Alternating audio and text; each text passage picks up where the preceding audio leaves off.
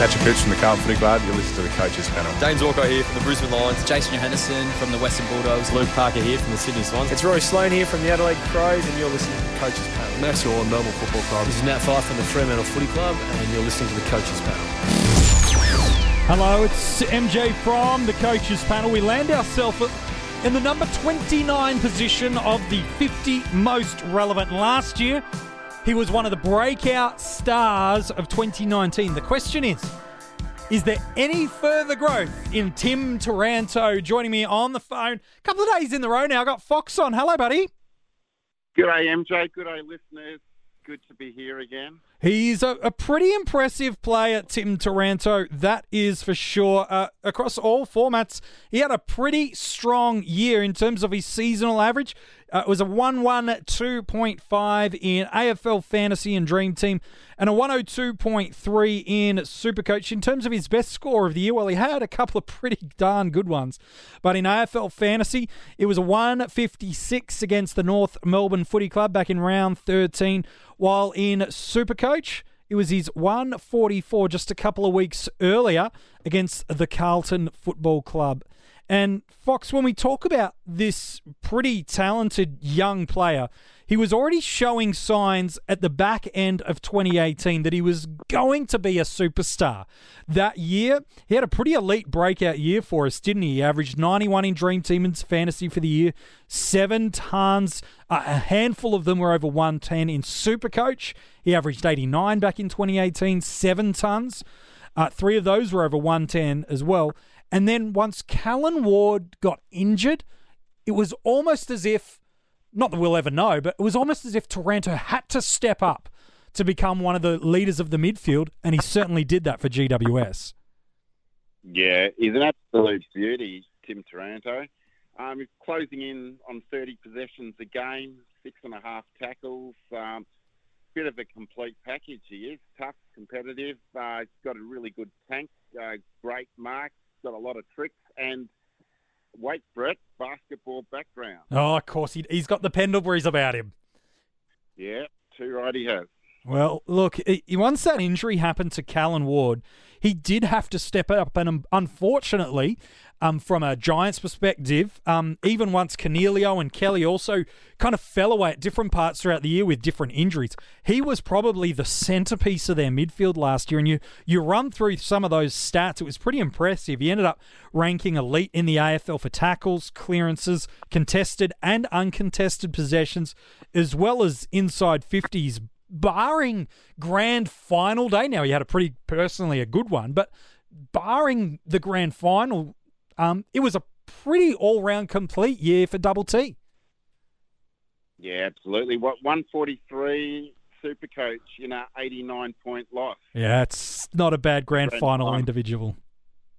He was one that stood up. Well, there was, unfortunately, after quarter time, there was not many that did that. Let's talk about that Supercoach year. He increased his seasonal average up 14 points from 2018. Overall, he was the 22nd best scorer for total points. He averaged 102, scored 100 in 59% of matches, so 13 scores of 100. 4 of those tons were captaincy-worthy numbers of 130. And you do talk about that grand final appearance. It wasn't his only finals ton. It was the 143 on grand final day. Then he had a 124, a 68, not a good game, and a 109. Not bad in Supercoach, but Fox, he had an even better year in AFL Fantasy and Dream Team scoring. Oh, he smashed it in Dream Team. I would have thought, personally, he was more of a Supercoach player, but, gee, he had a good year in Dream Team. Yeah, he certainly did. Look, he increased his seasonal average up 22 points per game from his 2018 numbers. He was among the top handful of point scorers for the entire year. In terms of midfielders, he was ranked as the 3rd highest midfielder available for total points. And in terms of seasonal average of pure midfielders that we've got available to us, he's ranked at 4th. That's how good he was. Of the midfielders, only McRae, Treloar, and teammate Josh Kelly had a higher seasonal average than him.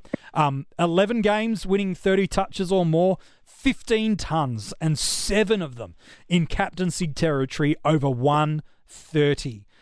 That's right, 15 tons. So 7 scores under 100 and nothing below 75. So he's got good ceiling frequency, good hundreds, and that basement, it's not hurting too much for us, is it? No, not at all. And all that, and he's only averaging 0.3 goals a game. Yeah, there's parts of his game he can improve, isn't there? Oh, exactly. TAC went at 1.4. He's a definite round the goals. He's definitely a goal kicker. We actually, a few of the coaches panel boys went down to see the All-Star game in 2016, and he snagged about 4 that day, and they were really good goals. Yeah, two of them for a long way out.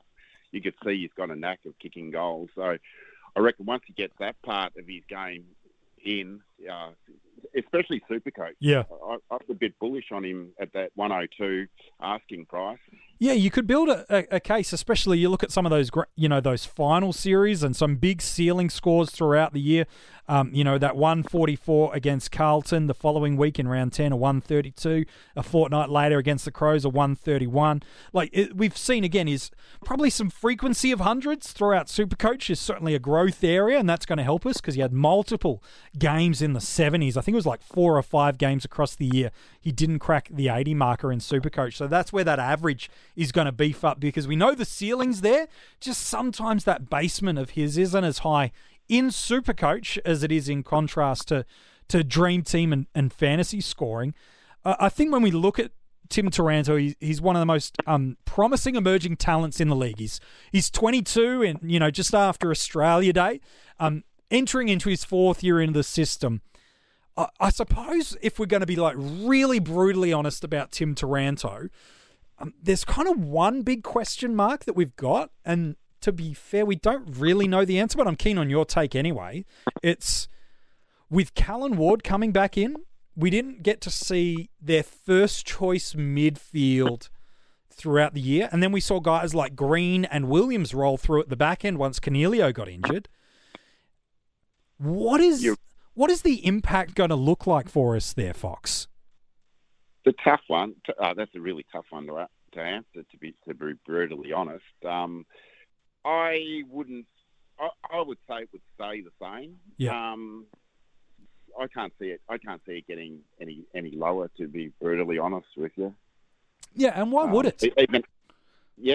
Well, he's a brute. He's a guy that they go to.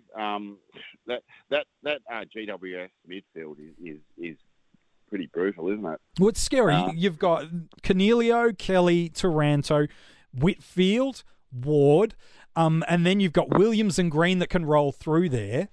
It's as elite as you get, just about.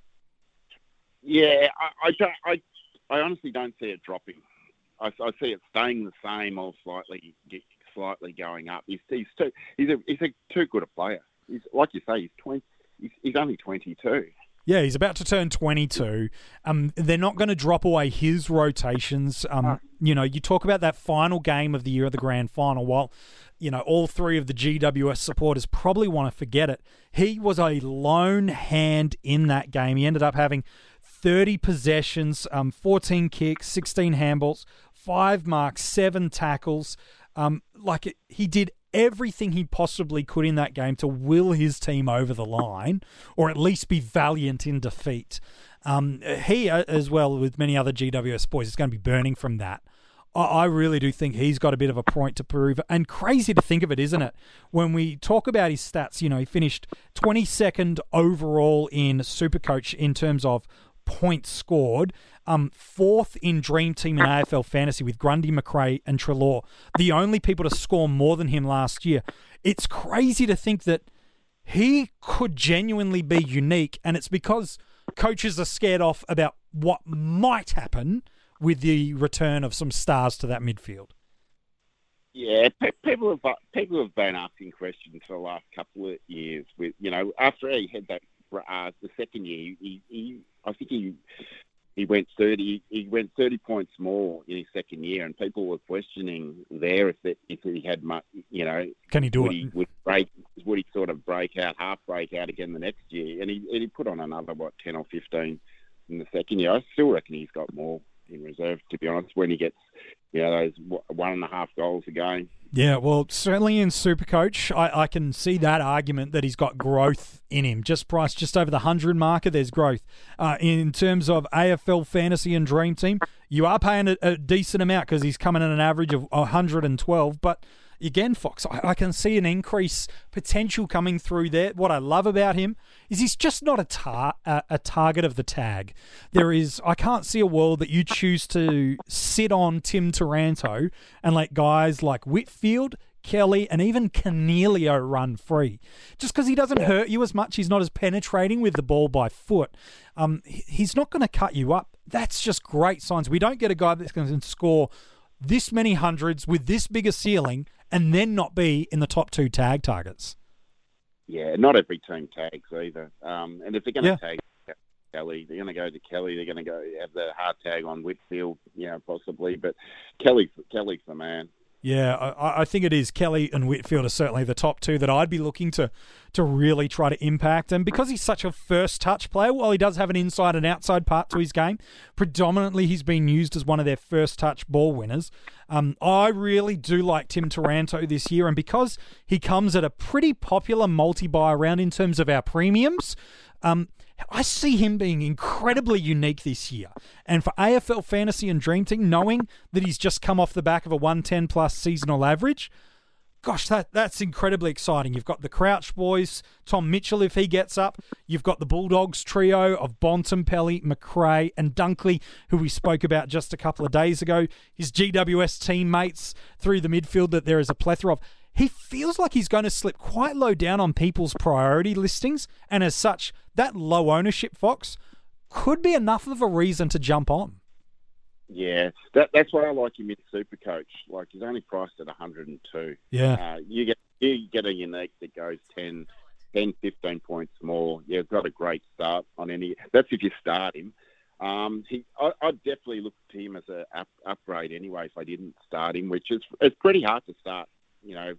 Like 6 primos in Supercoach, especially say you're going Grundy Gawn. There's a lot of dollars gone there, so certainly it's pretty hard to get him into that starting midfield. Personally, yeah, getting him into that's going to be difficult, and that is the thing that's going to cause people to move away. Whether it's because of the fear of what an all-star GWS midfield, there's only so much ball to go around, which determines so many fantasy points to go around.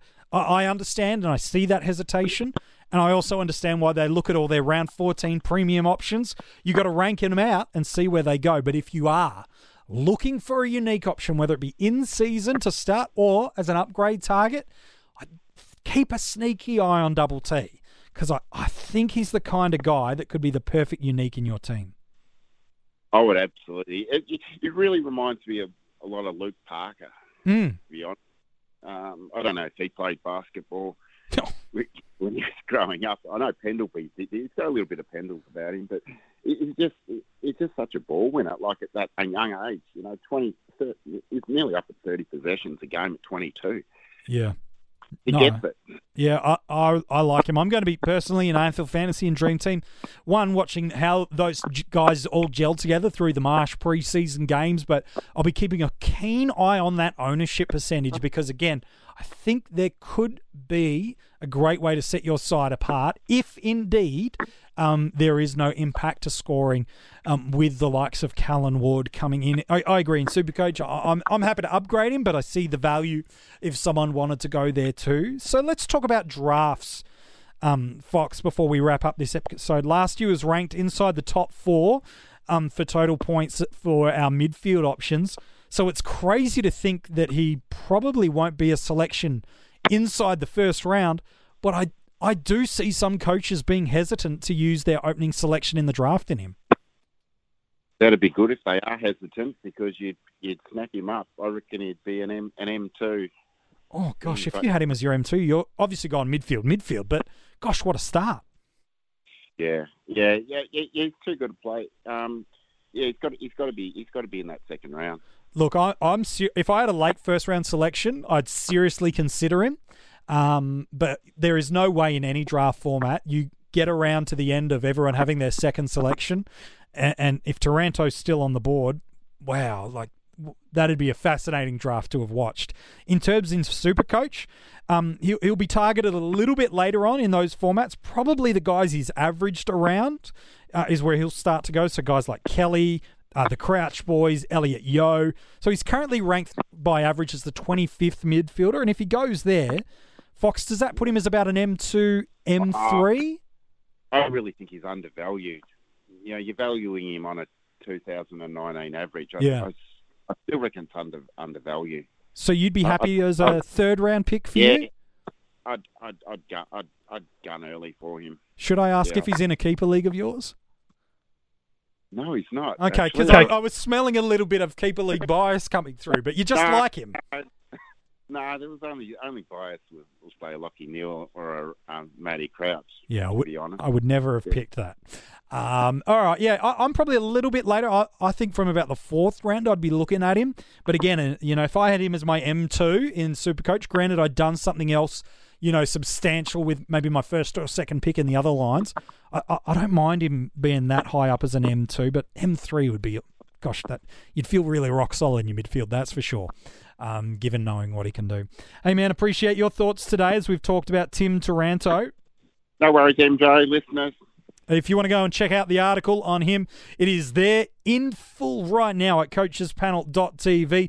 The links for how you can get involved and get early access to these podcasts via our Patreon. We've just released, I've actually just chucked up my Supercoach side with that format opening yesterday. I've thrown that in there so you can go and check that out now and see what I'm thinking about doing in Supercoach. Maybe we'll get some of the other Coaches Panel boys sharing their team reveals early for Patreon supporters only.